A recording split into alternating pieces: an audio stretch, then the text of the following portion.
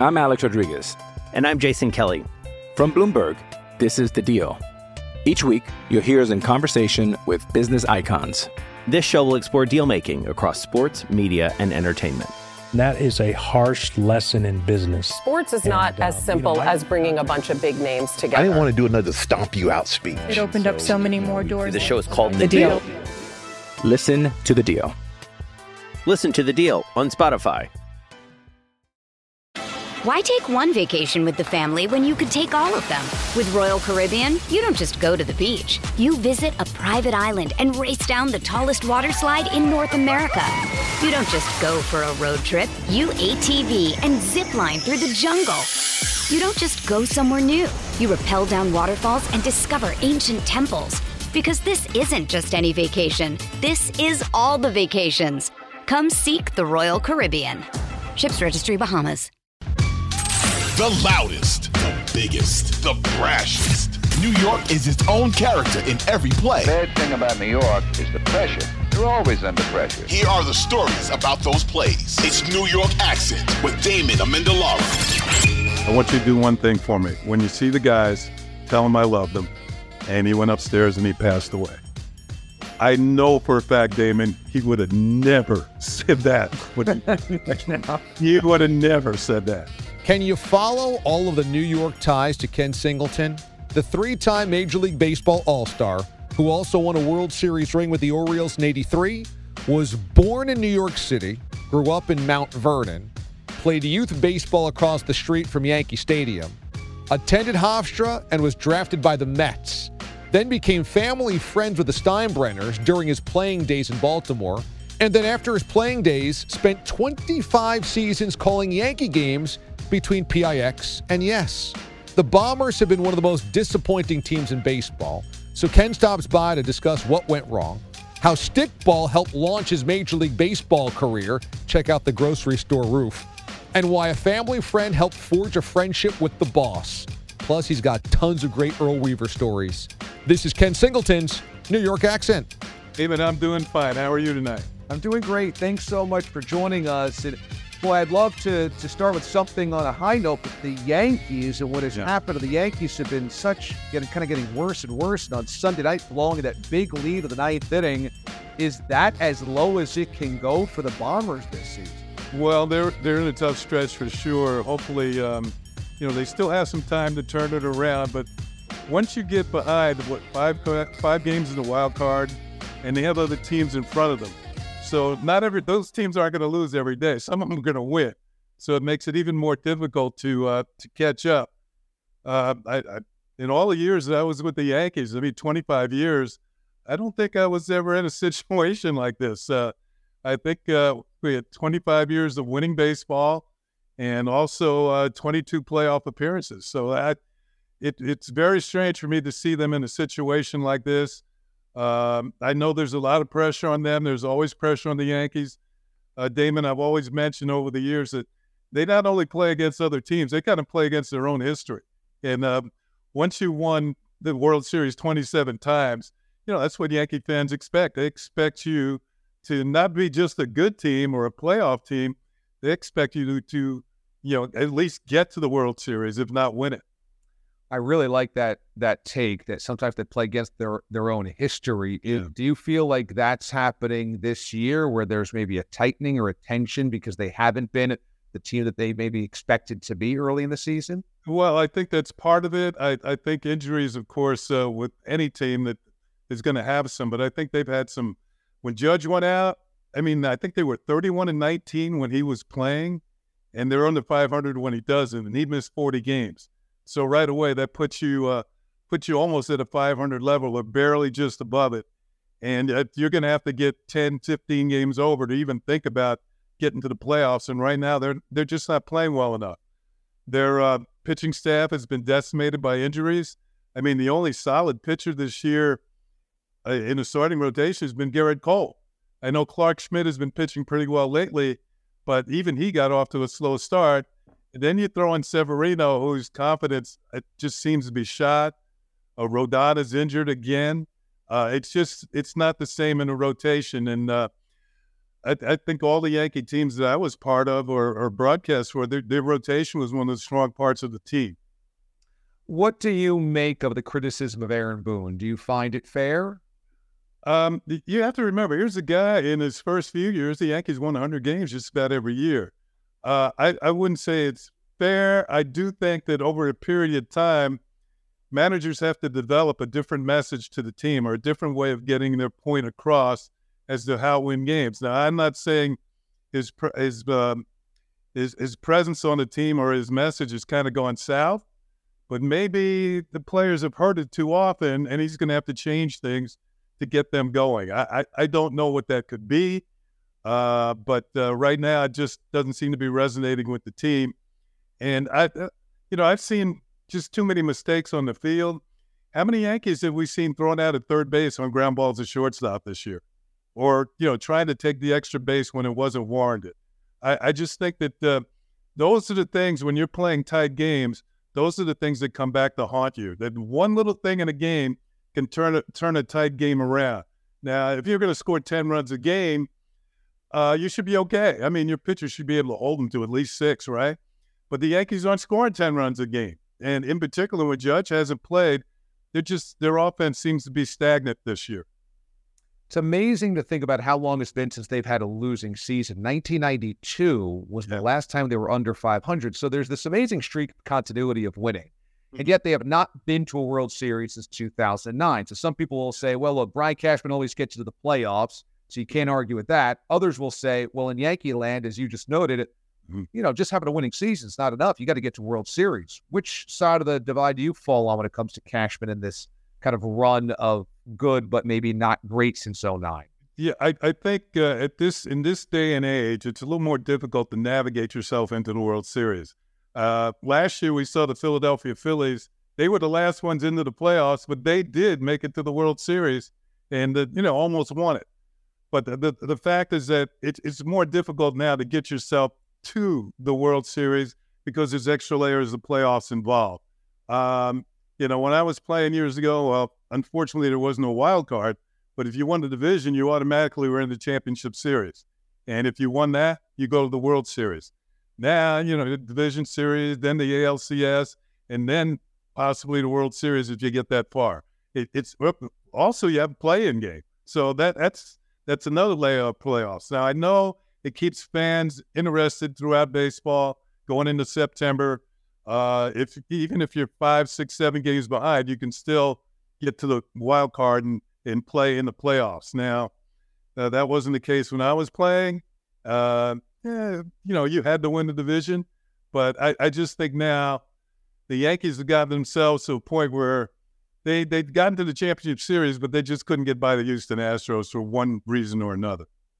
See, I'm split on this. You won the World Series with the Orioles in 1983. At that time, if you win the American League East, you're in the ALCS. Yeah. And there is certainly kind of a validation of the season. If you're good enough to win the division, you're automatically one round away from the World Series. So, you've had a great year.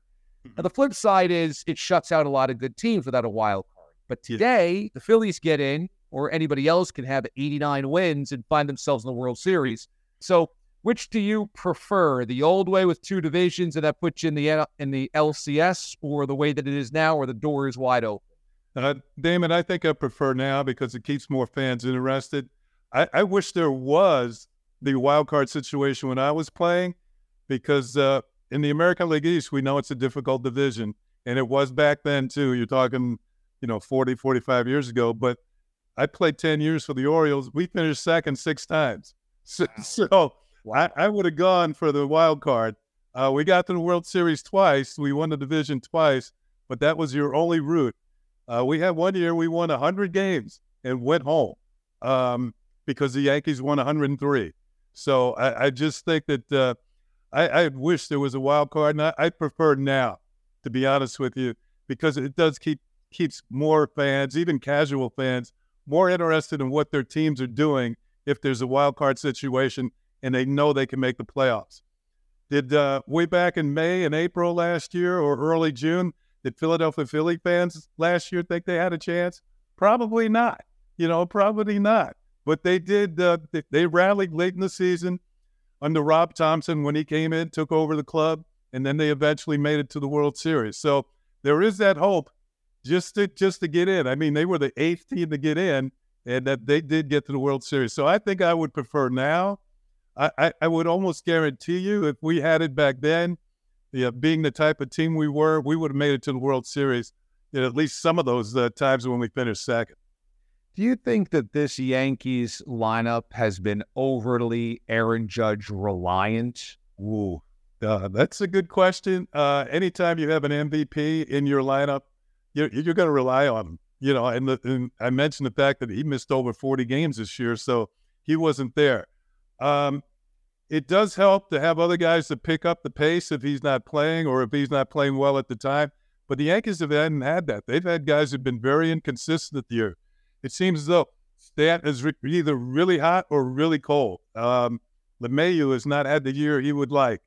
Some of the other players just haven't performed up to their abilities as well. I think Gleyber Torres is having a decent year, but even he, I think, has played better in the past. So I just don't think the Yankee offense has been what they thought it would be at the beginning of the year.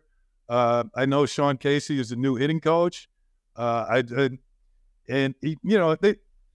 It doesn't seem to me that they're out of the woods yet as far as offense is concerned.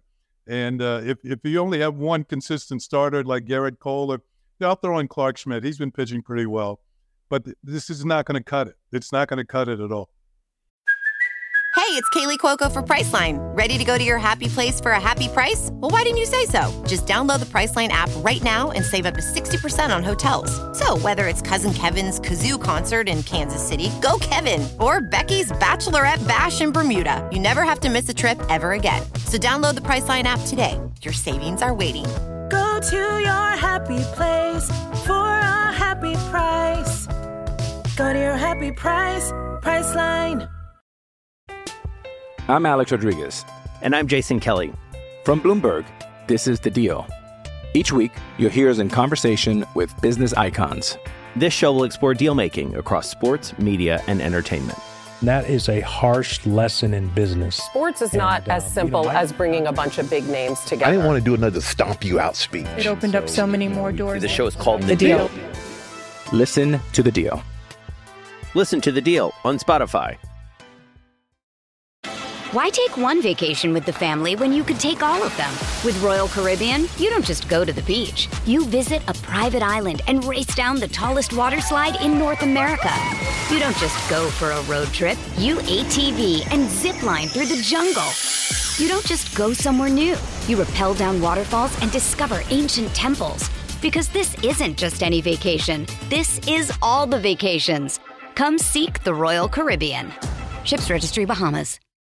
You had the distinct experience of having played within the American League East at old Yankee Stadium back in the late 70s when they became great again, and then broadcasting games at the old stadium as well when they, went through their winning ways as well. What was it like as both a player and a broadcaster, those October nights or late September nights when there's a pennant race or there's playoffs on the horizon at the old Yankee Stadium in the Bronx? I just think any stadium you want to be in, if you're in a playoff situation and you've got a good team, it brings energy to the stadium. The crowds were there. They anticipate a win for the home ball club, being the Yankees. It was the same thing in Baltimore when I was playing in Baltimore, or even coming into Yankee Stadium back in the day. The energy was there. The energy for us was there, too, because we were contenders along with the Yankees. I just think that whether it's the old Yankee Stadium or the new Yankee Stadium, we saw the Yankees win the World Series their first year in the new Yankee Stadium. So it can be done, even though it hasn't been done since.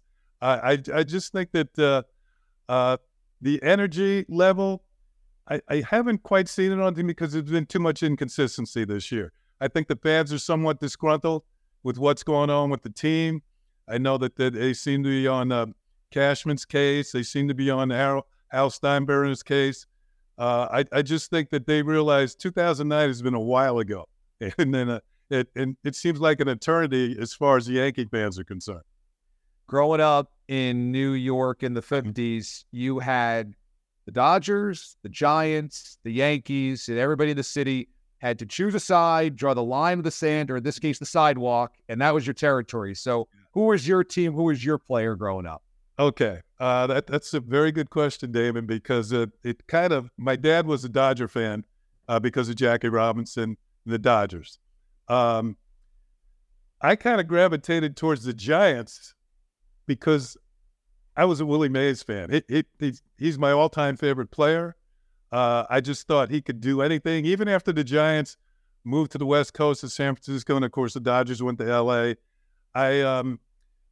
in those days, it wasn't like it is now. You can watch any game anytime, anywhere. If you want to stay up late and watch a West Coast game, you can do it. I can remember as a kid, I used to have to get the afternoon paper to find out what happened on the West Coast. The late afternoon Daily News or the late afternoon Mount Vernon Daily Argus would have the box scores from the night before. Nice. And, of course, the first guy I would check was Willie Mays to see what he did. He usually played very well. But nowadays, if I feel like staying up late and watch the Yankees on the West Coast tonight, or they're in Atlanta tonight, or staying up watch the Orioles on the West Coast, I can do it. It's just modern technology is a wonderful thing. Did you ever do the basket catch like Willie? No, I didn't want to attempt that. I was a young player as much as, I loved them in Little League and Pony League and all that in Mount Vernon. I was determined to be my own player. And eventually, I was a Little League All-Star and all that sort of thing. And eventually I played in the Bronx Federation League is where I felt there was better competition. This is when I was about 16 or 17. And you're playing against guys who have been to the minor leagues and been released and come back. So they've been professionals. And here I am, 16, 17 years old, really holding my own and being an outstanding player against these guys and really open up the eyes of the scouts in the New York area. How were you at stickball? Yeah, we used to play that all the time at Minnie S. Graham Playground in Mount Vernon. My buddies and I, there was an unusual situation. If you hit the ball across the street up on the rooftops of the supermarket, the pitcher had to go get it. So so I was determined not to give up many home runs to my friends. And to get the ball, you had to go through the apartment building, climb out a window onto the roof, and get the ball. And so it was immediately a delay of game if you didn't have any backup tennis balls. So I think one year I hit like 200 something home runs out there. So yeah, my buddies had to go through that apartment building quite a lot. Man, that is great. That is really humiliation when it comes to a pitcher giving up a home run. Not only did you give up the home run, now you got to go fetch it by going up an apartment building and climbing on top of a grocery store. You kept your own stats, some more than 200 home runs in one stickball season. Well, it's approximate, but there was a lot of them. My good friends Joe Williams and Arnie Moskowitz, they let's put it this way. They're partially responsible for getting me to the major leagues. Yeah. Giving up all those home runs. So, and they were my good buddies. They were Dodger fans. They were Sandy Koufax and Drysdale. And like I said, I was Willie Mays and Marichal and Juan Marichal and guys like that. So we had a natural rivalry going. New Yorkers tend to wear their heart on their sleeve, and they tend to be vocal. So are your buddies that help you get into Major League Baseball, will they take credit for your career? Partially, I would think. As long as I would leave them tickets, they were happy. When we came to town or when I came up with the Mets, they were happy. Now, my friend Joe, I still think he's kind of a Dodger fan, but when we talk on the phone, he talks more Mets than anything else. So I think he's graduated to the Mets. Dodgers are, they're in Los Angeles. Man, they've been gone for 50 years or so, maybe more than that. They've played more games in L.A. than they played in New York. Yeah. So the same with the Giants out in San Francisco. So I just think that maybe the old school Joe Williams is gone. He's now graduated to the Mets. I don't think he could ever root for the Yankees. So having been around the Yankees for so long, was it pretty amazing to meet some of the legends or be around some of the all-time greats? Yeah, it was when they had Old Timers Day. I think a lot of them were amazed that, I'm doing Yankee games and I never played for the Yankees. So but one thing I found out over the years of working for the Yankees, that I was George Steinbrenner's favorite visiting player. Really? And it started to add up in a couple of ways, Damon. Number one, when I was in Baltimore, we'd come to New York and play. When I'd walk out of the dugout, my mom and dad, my aunt and uncle were sitting right next to the Oriole, visiting dugout. And I knew for a fact my dad didn't pay for those tickets. I knew for a fact. So I found out that George left them for them, wow. Which is very nice of him to do. I also found out over the years that George and the Yankees tried to trade for me twice from Baltimore, and both times the Orioles said no. Wow. So I think, in a way, I think the Yankees were the only team I would have left the Orioles for. I was already on a good team. I was already playing with Hall of Fame type players and a Hall of Fame manager. So I was very happy where I was, and I'm happy I spent the remainder of my career in Baltimore. But when I think about how things were kind of adding up in that direction, after I retired, I ran into the general manager of the Orioles, Hank Peters, and he said, I would never trade you. And then it started to add up when I found out what the Yankees were up to. And they had called him a couple of times, and both times he said no. So I think he knew working for the Yankees that might have come up. So, I was happy he didn't trade me. I got to play with Cal Ripken and Eddie Murray, Brooks Robinson, Jim Palmer, played for Earl Weaver. I mean, they're just some of the greatest players and managers in the baseball history. And as I said, we were a winning team. My 10 years in Baltimore, we won more games than any other team. We won over 900 games. So I was happy where I was. I mean, if the whole idea is to have a chance every year, and we certainly did. What do you think it was about either you or your family that George Steinbrenner took such a liking to? I found out he had met my uncle. I remember leaving Yankee Stadium one night. I believe we had beaten the Yankees that night. And I was walking out to the parking lot. I stayed with my folks when I came to New York, up in Mount Vernon. So I didn't stay with the team downtown. And I was walking out to the parking lot. I had my dad's car, and I felt a tap on my shoulder. I turned around, it was George Steinbrenner. And he said, "Singleton, it's a good thing I know your dad, know your uncle." And I found that my uncle used to work for Children's Services, and they, serviced underprivileged kids, and they would go to the Yankees and ask them for tickets to bring the underprivileged kids to games, and the Yankees would give them tickets, and they sit up in the upper deck. You've seen, all those kids wearing the same T-shirts, and that's what George would do for my uncle's, services, children's services. My uncle told me that when he introduced himself to George said, "Are you related to that Ken Singleton?" And my uncle said, "That's my nephew." And George said, "Oh, he and that Eddie Murray guy, they give us a hard time." So he knew my uncle, and George was very kind to him to supply the tickets for the underprivileged kids, and to supply the tickets for my parents and my aunt and uncle to sit next to the Oriole dugout when the Orioles came to town. That was very nice of him. That's a great story. And Ken Singleton's a 3-time All-Star, World Series champion, and a member of the Yankees broadcast team for 25 years. And he's a New Yorker through and through, so he's the perfect subject for a New York accent. Ken, this is so great. We'll have to catch up again because I know you got like a million stories that you can share, and I feel like we've only scratched the surface here.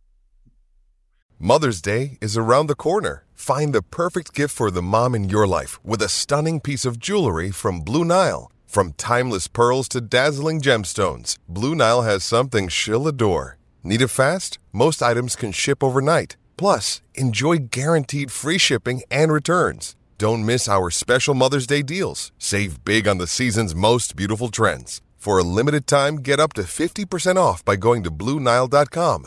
That's BlueNile.com. When you need mealtime inspiration, it's worth shopping Kroger, where you'll find over 30,000 mouth-watering choices that excite your inner foodie. And no matter what tasty choice you make, you'll enjoy our everyday low prices, plus extra ways to save, like digital coupons worth over $600 each week. You can also save up to $1 off per gallon at the pump with fuel points. More savings and more inspiring flavors make shopping Kroger worth it every time. Kroger, fresh for everyone. Fuel restrictions apply.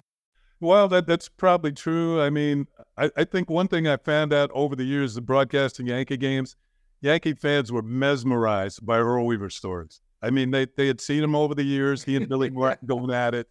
And, of course, they were both very cantankerous. Earl was, I wouldn't say he was fun to play for. He was tough, but he was fair. He didn't hold a grudge. If he felt you could win a game for him, you were going to play, no matter what you had done the day before. One thing I see from modern managers, players make mistakes on the field, and nobody corrects them. If you made a mistake on the field, Earl was waiting for you when you walked off the field, and he would embarrass you in front of everybody, so you wouldn't do it again. So I played hard. I tried to make sure he didn't yell at me very often. He got me a couple of times. I probably deserved it. One time I dropped a fly ball in Chicago, an easy fly ball. The White Sox didn't score, so I didn't feel so badly about it. But I came back to the dugout, and here he comes.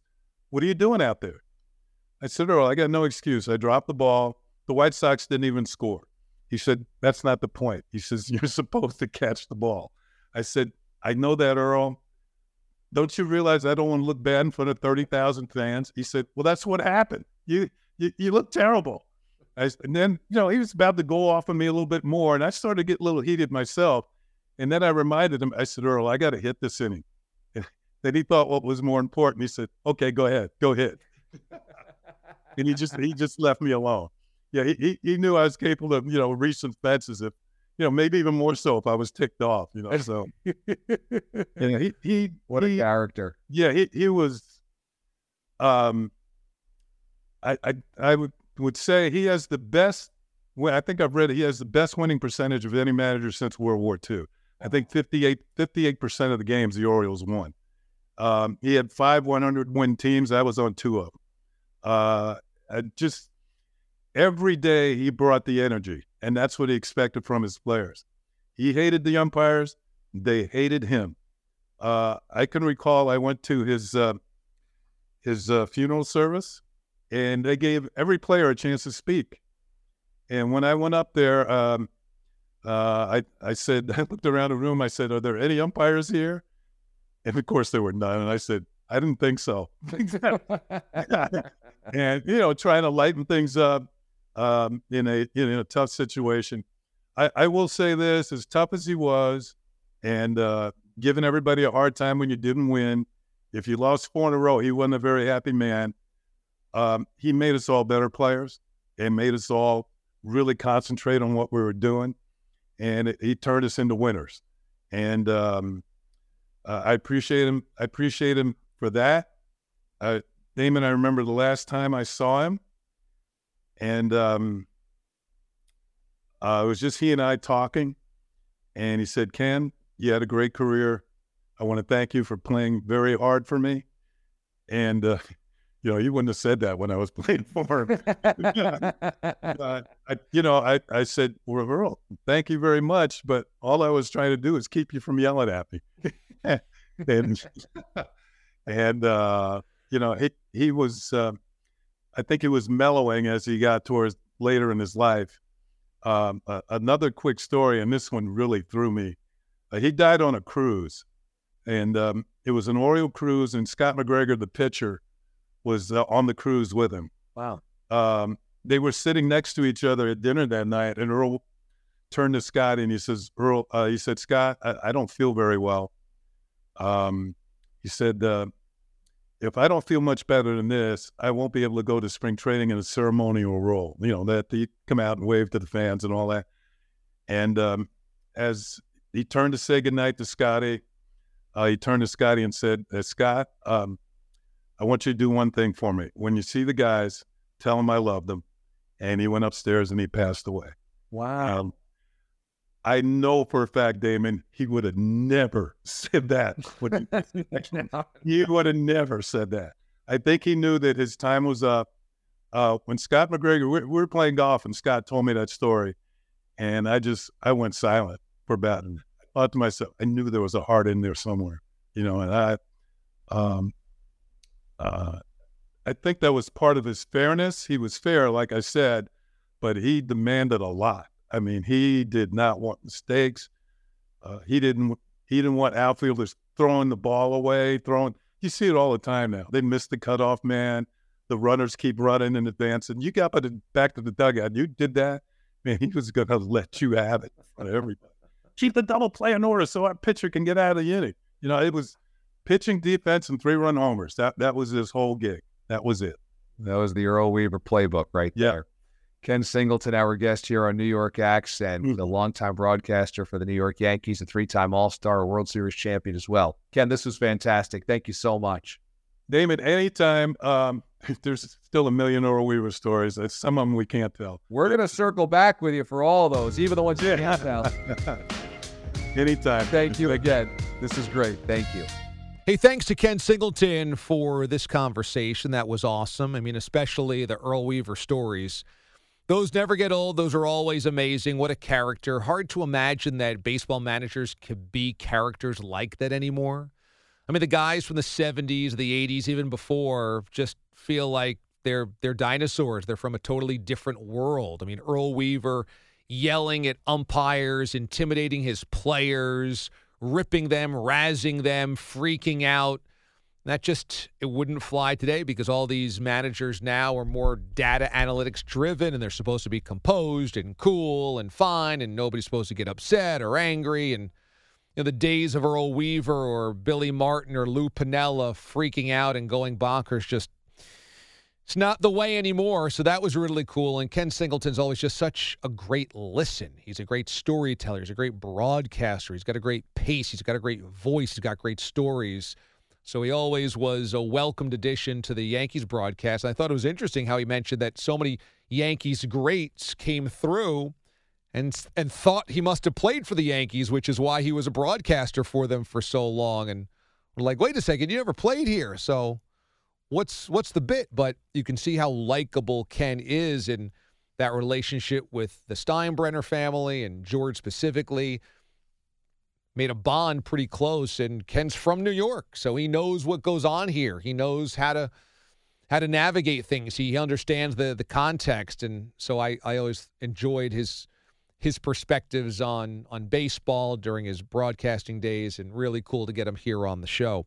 A couple of weeks ago, we had Terry Collins join us, and some interesting comments were left on the YouTube page, and I wanted to read one from J Mart, who wrote, "It's so weird to me that the Mets have Buck Showalter as a manager when Terry Collins is still just as experienced and had more success in this market. He's just sitting there giving interviews like this one. Here's my take. Did the Mets need a young, quiet manager like Rojas? No.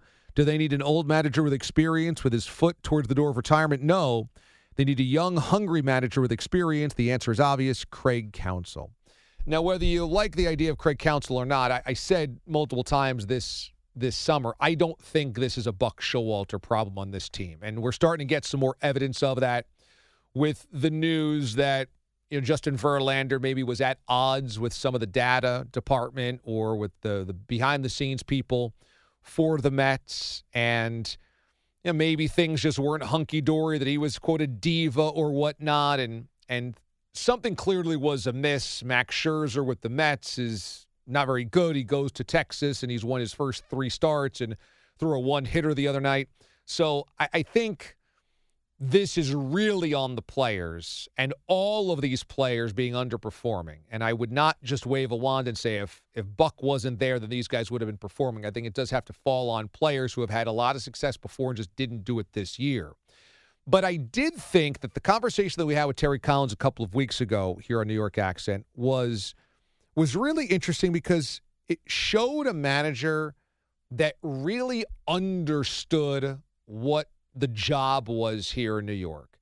And that is to navigate the hysteria and the media and the fans by being detail-oriented and by being intense. Terry was never lethargic or apathetic. He was never a softie.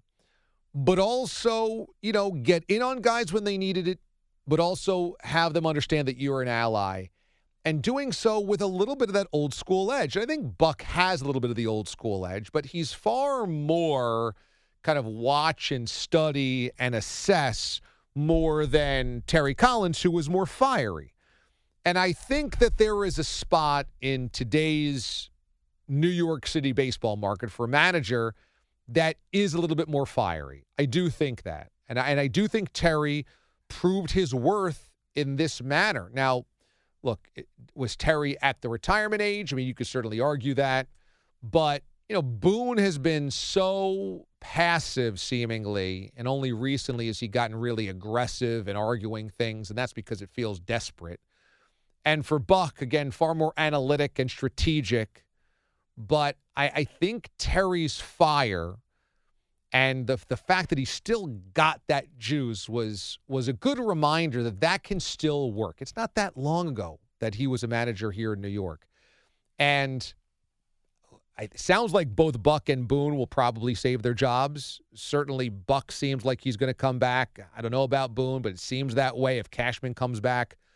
But either way, maybe there needs to be some understanding in today's Major League Baseball world that a little bit of grit, a little bit of fire that we used to have from these managers is a good thing. And it shouldn't just be assessing analytics, sitting back, and then kind of watching the data unfold.